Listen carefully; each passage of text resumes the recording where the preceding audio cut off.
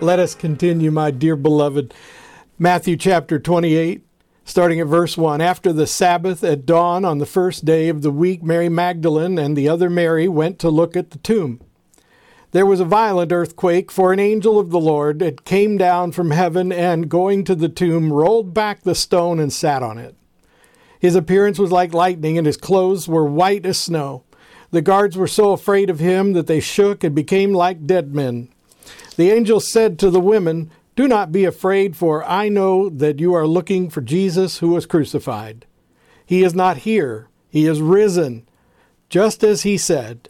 Come and see the place where he lay. Then go quickly and tell his disciples, he has risen from the dead and is going ahead of you into Galilee. There you will see him. Now I have told you." So the women hurried away from the tomb, afraid yet filled with joy, and ran to tell his disciples. Suddenly Jesus met them. "Greetings," he said. They came to him, clasped his feet, and worshipped him. And then Jesus said to them, "Do not be afraid. Go and tell my brothers to go to Galilee to meet me there." The word of God for the people of God. Thanks be to God. Ouch. So, church in the basement. It's a different concept, and it involves tight quarters, I can promise you. So we've reached the last of this series of messages that I've been calling 7 Things Every Christian Ought to Know. And the idea is not that you're deficient somehow as a Christian because you can't answer these questions. It's just a matter of being able to recognize that these are some basic things that non-Christians want to know about Christians and what they believe. And it's things that we as Christians will be better off if we can grasp and express adequately.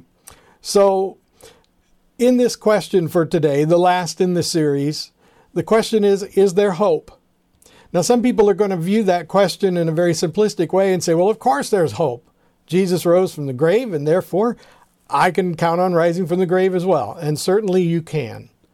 But when we look at what's going on in our economy, looking at what's going on in our world due to a virus, when we wonder about the things that used to perplex us before coronavirus was the only thing we talked about, then we are obviously feeling a little bit concerned about whether the world is, in fact, making any sense.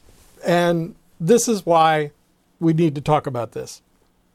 We need to say why we have hope. And the hope is really not about an escape plan. See, I think way too many Christians talk about it as though it's an escape plan. Well, it doesn't matter what happens. I'll be in heaven when I die, and then you guys will have to deal with my estate and all of my problems. It doesn't matter if this disease gets me. I'll die and go to heaven. I mean, that's great. That's comforting in a way. But is that all there is?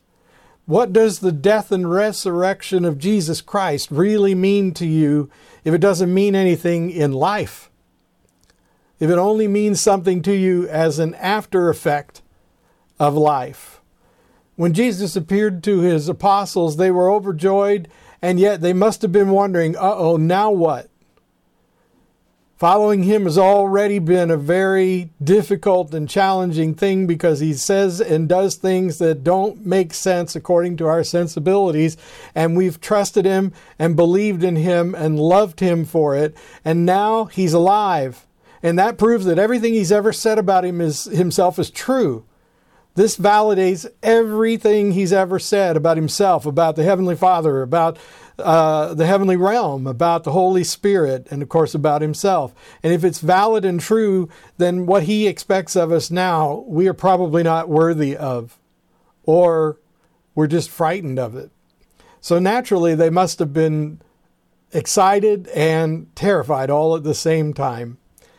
Now, when you think about how they wrapped their minds around what they experienced when Jesus was resurrected from the dead, I think that it must have been immediately clear to them that there could be hope of life after death.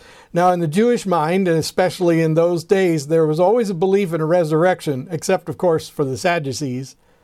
And that's why they were sad, you see. Sorry for the joke, but They didn't believe in a resurrection of the dead, so they thought life on earth was all there was. And the Sadducees were kind of a messed up bunch that worked for the Roman government to maintain the church, or the temple, actually. So you can kind of take that for what it's worth. But the Jewish mind believed in a resurrection, but they didn't really believe that they understood what that meant or anything. So basically dead was dead.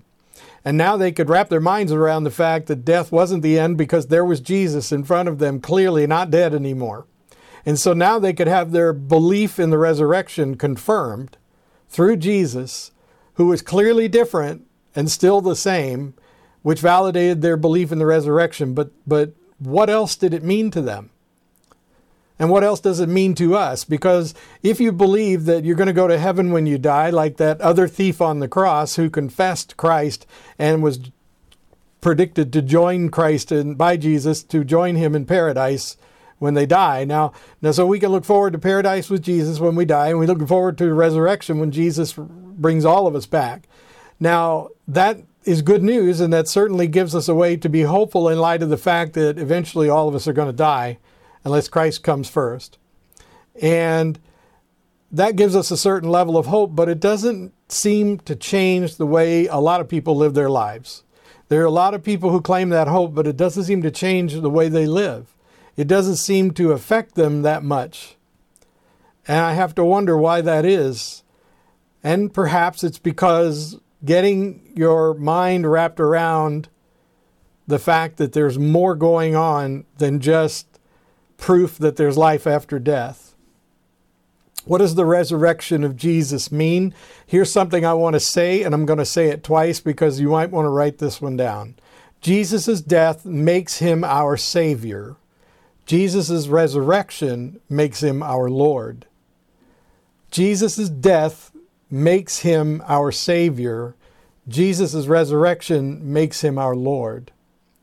Now, what I mean by that is that the Lord is, Jesus is our Savior because his redeeming death has paid the penalty for our crimes against God, for our sin against God. And so we are justified to go into the presence of God because of Jesus and nothing else. But his resurrection demands our loyalty. It means he's alive, and it means that he is the ruler of all who are his own. And it means that we must give him more than a casual affirmation, that we must obey him and follow his leadership. We must act as though he is present or will be at any moment, so that we are his subjects and he is our king. The Lord Jesus is coming again, and the scripture tells us that there will be a judgment that he will preside over, which will be his sort of evaluation of our lives. It'll be his check-in with us about how well we've lived according to his expectations. I'd hate for him to find any of us I wouldn't want him to find any of us and say, I want to thank you for putting your faith in me, and for that reason you can be assured that you'll spend eternity with me in the Father's presence. But I wish you'd have done a little bit more than that. I wish your faith would have changed the way you live your life. I wish your faith would have changed your priorities. Because if your priorities had shifted, you may have been more involved in my will on earth and more engaged in my process of bringing all into the Father's grace. That's discipleship. To be a disciple of Jesus Christ is to live as if he is your Lord. And what does Lord mean? It means he's the leader of your life. It means by his own divine energy, he raised himself from death. And it is that same divine being who demands our loyalty. And if he is our Lord, then he is the leader of our lives. Christ's resurrection leaves us with no other result. We must obey him. We're obliged to obey him. Like the apostles, though, we have to be made over. I talked about in the Bible study a little while ago, they were perplexed, to say the least, when they encountered Jesus in the upper room and he said, look at me, it's really me, give me something to eat. and then he opened their minds. And another gospel says that he breathed the Spirit on them. I don't think this is the same indwelling of the Holy Spirit that came at Pentecost, even to them, but rather by the expression of the Holy Spirit from Jesus to them was a way of making them understand what they were not able to understand. And so in the same way, our faith opens our minds to receive the Holy Spirit's infusion of understanding.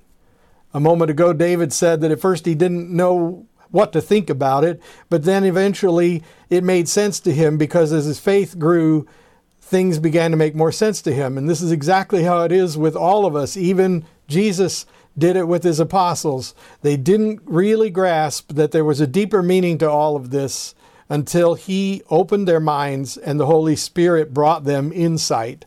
And so we pray for the same thing as we live our lives. We must be willing to do more than just claim to be Christ followers. We must be willing to do more than acknowledge him as our Savior and their key to heaven. We must be willing to live as though he dwells in us, that his Holy Spirit has given us new birth and new life. And this will be a sign that the resurrected Jesus has brought resurrection to our souls, and that our souls are already in spirit form, awaiting unification with our spirit body after our resurrection. But rest assured, he is a gentle Lord. He is a kind and loving and gracious Lord. And so when we consider Jesus' compassion, I've got to put my note where I can see it. When we consider Jesus' compassionate response to his apostles, we can see that he's very gentle and loving and forgiving and patient, and so much so that he gives the salvation we seek unconditionally. To put it another way, our repentance of sin and our accepting of Christ as Savior, our repentance of sin and our accepting of Christ as Savior are inconsequential when it comes to our salvation. What that means is that he didn't do anything to save us. We're accepting it, which is his act, not our own. We accept that we are sinners and we repent of it, and then we accept his gift, and all of that is initiated by Christ. All of that is initiated by Christ. We didn't do anything. We got it because we accepted it. When we stopped standing in the way of God's grace came completely to us. But when it comes to his lordship over our lives, then we do have a responsibility. We have a responsibility to act as though we're born again. We have a responsibility to let our lives be a testimony to him so that others might have the barriers between them and his grace broken down through what they witness and hear in us. The Apostle Peter put it this way in 1 Peter 1. He said, "Blessed be God, the Father of our Lord Jesus Christ, according to his great mercy. He has caused us to be born again to a living hope through the resurrection of Jesus Christ from the dead, to an inheritance that is imperishable, undefiled, and unfading, kept in heaven for you." You see, you are working toward your inheritance. You are already made over spiritually when you're born again, and it is a matter of conquering your flesh so that your flesh and your spirit work together to give glory to God in the way that you live your life. And in so doing, you bring about his will on earth. And that's what we're trying to be. Our lives are a poor testimony to Christ if all we're doing is paying the premium on our get out of hell insurance. Can I be that blunt with you? If you're showing up for church every Sunday, even online, if you're giving to church every week, even online, that's great. Those are wonderful indications of faith, but for some people, they can be simply an indication that they're keeping up the premiums on their get out of hell insurance. Let this Sunday, this Resurrection Sunday, lead you into a season like never before in your life, where you have given everything you have to his leadership of your life as your king. so that not only are you assured of paradise when you die and resurrection when He calls you, but you are a living witness, a living testimony, a disciple of Jesus Christ. COVID-19 has gripped our world and caused a previously unimaginable change. Now, I want to ask you something. If a little bitty virus you can't see with the naked eye can grip the world so that the world is changing, some ways I'm sure forever, then why is the message of Christ after over 2,000 years still struggling to grip the world with the same force? It's not your responsibility. It's not mine. Don't take it that way. The question is why does it take so much to get some people's attention?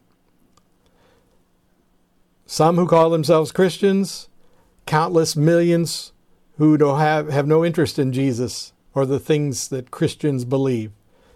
Why is this message not transforming the world overnight like a virus did? Let us pray that we would be infectious Christians, that we would be as contagious with our Christianity as we might be with COVID-19. You don't have to wear a mask. You can give people the sickness we have, this eternal life granted by the grace of God through Jesus Christ. You can infect anybody you want. And you do it by living as though He's in charge of your life. You can give this bug away and it will be something that changes people's lives more dramatically than a virus. And it will have a lasting, even eternal effect on their lives. Let us pray. Almighty God, I thank You for Your word and I give You all the glory. And I praise You for Your incredible grace that has redeemed us through the death of Christ. I praise You for His lordship over our lives, which is proven through His resurrection by His own force from death. I look forward, Lord, to being in the resurrected presence of my Lord Jesus Christ, and I know everyone else that prays with me does. Lord, please cause all of us to be Your witnesses, to give glory to Your name in the way that we live as obedient servants to our Lord King Jesus. Amen.